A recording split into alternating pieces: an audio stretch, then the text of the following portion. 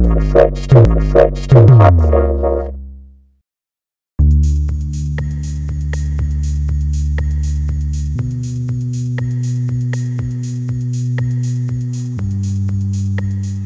the Executive Director of Apollo Minerals. I'm originally South African, been in London for a long time, and I've been working in the mining sector for about 10, 12 years now, of which 6 have been in Europe. I started off as a management consultant.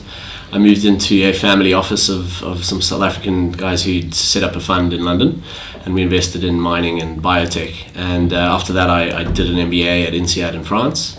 I then moved into the Apollo Group, which is a group in which I'm still working. It's run by Ian Middlemas.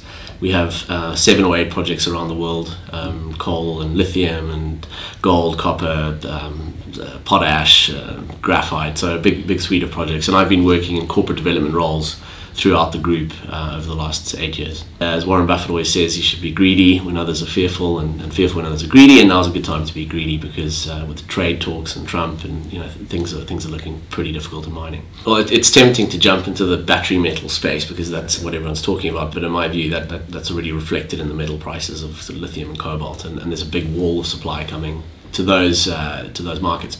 For me, an interesting theme is strategic metals, because you've got rising resource nationalism across the world, and there are some metals that are just absolutely necessary to industry. A good one is tungsten. China dominates about 80% of the world's tungsten supply.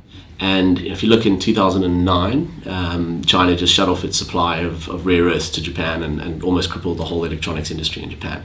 That kind of move in tungsten would cripple military, big companies like Peugeot and Total, which rely on tungsten for drilling and for machining parts. So I think strategic metals is quite an interesting place to be looking at the moment.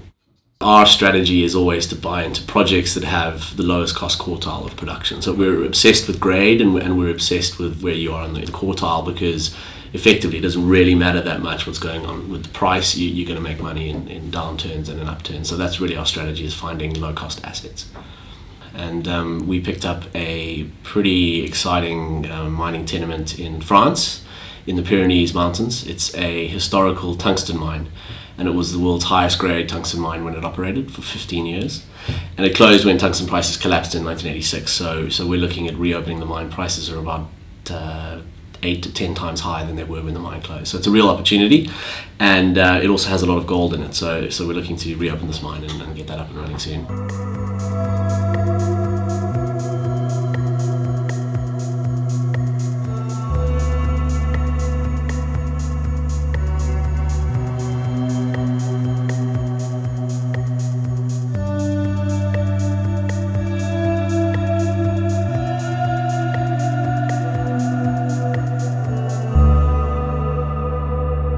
Thank you very much for watching our video.